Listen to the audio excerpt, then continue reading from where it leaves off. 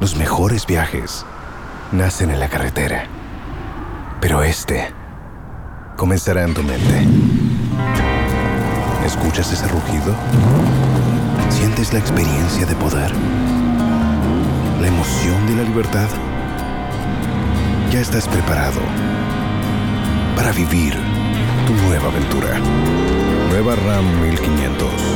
Hecha para vivir. Ram es una marca registrada de FCI US LLC. The A to Z of Disease Podcast. Welcome to the A to Z of Disease Podcast with me, Rose Mukonyo. We are continuing with our talk on diseases that affect children, and today we will be talking about adenoid hypertrophy. We will get to know what this is all about, what happens when the children get adenoid hypertrophy, and I will be having this discussion with Dr. Peninah Musyoka of Machakos Children Clinic, who has been very resourceful in talking about these diseases that affect children. Karibu, Daktari. Thank you so much, Rose, for having me. Today we are going to discuss adenoid hypertrophy, and it's a very important topic because it's very common for our children to have it, and the problem with it is the complications it will give to the child. Let's begin by telling us, what is this adenoid hypertrophy? Basically, adenoids are tissues which grow behind the nose. Just like the way you have tonsils on the throat, they are lymphoid tissues. They are also behind the nose. And the importance of these lymphoid tissues is to produce immunity when the child is growing, so that it can prevent the child from getting the upper respiratory tract infections. Why is it now a problem if it is growing naturally? And at what point does it become a problem? You see, the adenoids are very important for growth and for immunity. But in some children, they have been shown that the adenoids, they grow bigger than usual. And the moment they grow that big, they obstruct the nose. So these children are not able to breathe properly. And what you will see in that child will start snoring, mostly at night. They will start sleeping with their neck arched behind so that they're able to, to open the airway to be able to breathe. They will be mouth breathing, so they breathe with their mouth open. That is usually the telltale signs that you can tell my child is having a problem. And, they are breathing with their mouth and they don't have a runny nose or blocked nose. So that's how you know possibly my child is having a problem. And the other way, you find these children are also prone to having, blocked nose all the time. They're prone to getting sinusitis. They also are prone to getting recurrent tonsillitis. It's all part of the same thing. And what is important, you realize, mostly the children who are allergic to dust, allergic to cold, or those ones who have asthma, they are the ones who are most likely again prone to getting the adenoid hypertrophy, because it's just part of the immune system being on overdrive, basically. What triggers this, or what causes this? The cause basically has not been shown per se what really causes. It's just that been known that because of the immunity system trying to fight infections, trying to produce a lymphoid tissue, they tend to become bigger. And in fact, the problem is just them being bigger and causing the mechanical obstruction, nothing else per se. And because of that obstruction, you will find, apart from the nose being obstructed, even the ear is also a bit obstructed. And, the pressures in the middle ear are also affected, and the eustachian tube is not able to open the way it's supposed to open like a normal way. And in that case, that's why you realize they get prone to the recurrent ear infections and the sinusitis, because they are not also able to breathe properly. Yeah, basically. But it's purely a mechanical obstruction.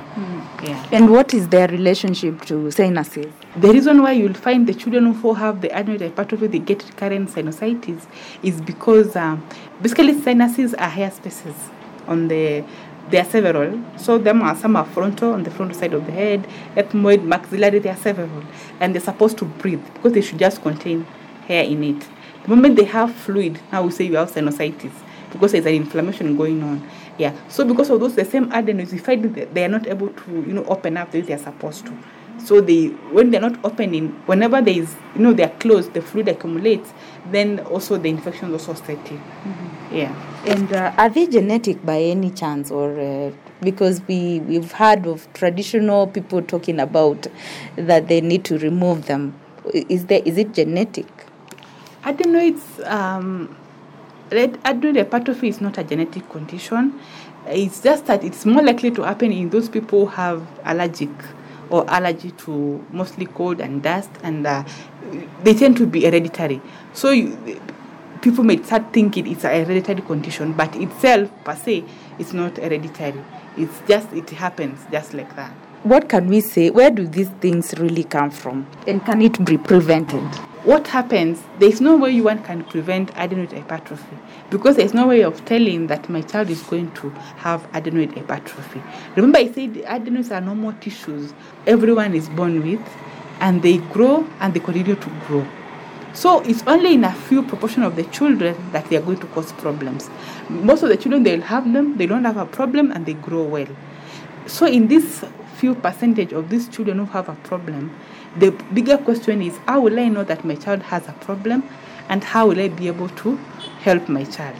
So the first thing is the simple symptoms we have talked about. You will notice your child snores a lot, and especially at night. I know people will say snoring, even the father snores and everything. It's genetic. Yes. Hereditary. But snoring in children is not normal. When you see a child who is snoring, and especially they snore until you see them waking up, and so that they can breathe, then you know there's a problem. So snoring, getting what we call obstructive sleep apnea, that when they are snoring, then they just wake up and they look almost like they're having a convulsion. Because I've seen some, even the parents come saying they have a convulsion, yet it's a sleep apnea. It's something you take seriously, very seriously. The other most important one is the mouth breathing. Yeah. So when you see that, you start suspecting your child has most likely adenoid hypertrophy, please visit your doctor for further evaluation. Yeah. And what are the complications that come about because of these adenoids? Okay. First of all, they give you what we call adenoid faces.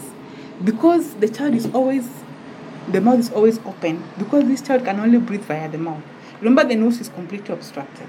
So they tend to, get very abnormal faces. And you don't want to disfigure your child who was born very beautiful, but because of that condition, they get, the face does not look so nice. So that's what they get first. Number two, which is the most common important, is what we call pulmonary hypertension.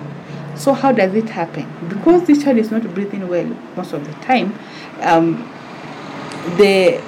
the gaseous exchange is also not taking place very well, because less oxygen is coming in, and most of the time what is accumulated is carbon dioxide.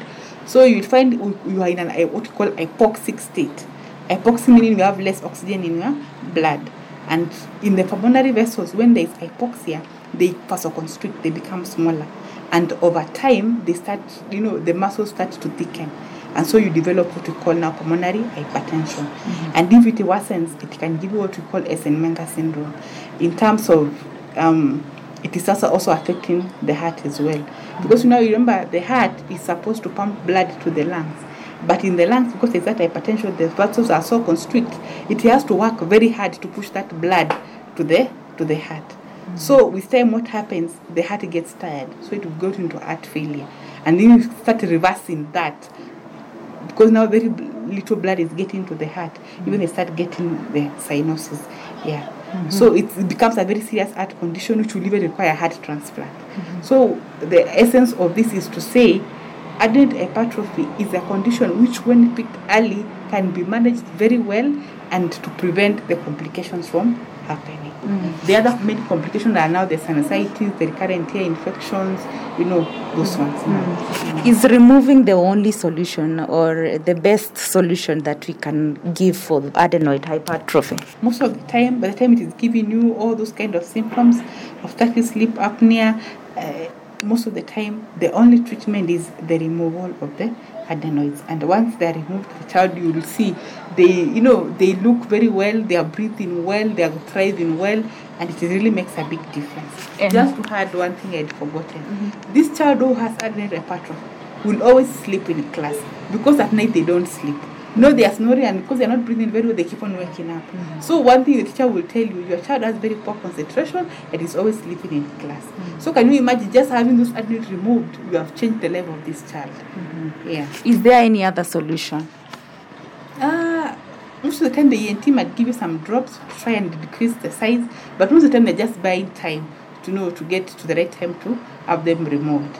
Yeah, so there is no other solution. The best solution is to have them removed. When these adenoids are removed, does it affect the smell like the way tonsillitis get removed and they affect the taste? No, they don't affect your smell at all, because for you to be able to smell, there is a nerve which is responsible for smell. It's called the olfactory nerve with the nose. So the adenoids, they don't affect the smell at all. In fact, even for tonsillitis, when they say the tonsils are removed and you affect the taste, it's actually a myth. The tongue is responsible for your taste. Yes. So it doesn't affect. People have been believing that when you have tonsillitis and you remove them, then it is going to affect your taste and you'll be having tasteless meals. No, that's actually a myth. Having them removed does not interfere with our taste at all. Because what is responsible for tasting is the tongue. And as long as your tongue is intact, you can be able to taste. Yeah. So even with removing these adenoids, there is no effect to the smell? No, not at all. Okay, so what is your advice to the mothers? My advice to the mom is, when you notice that your child is snoring, when you notice your child is mouth breathing, please do not ignore it. Seek help, because the earlier we diagnose, the earlier they are removed, the better life for this child.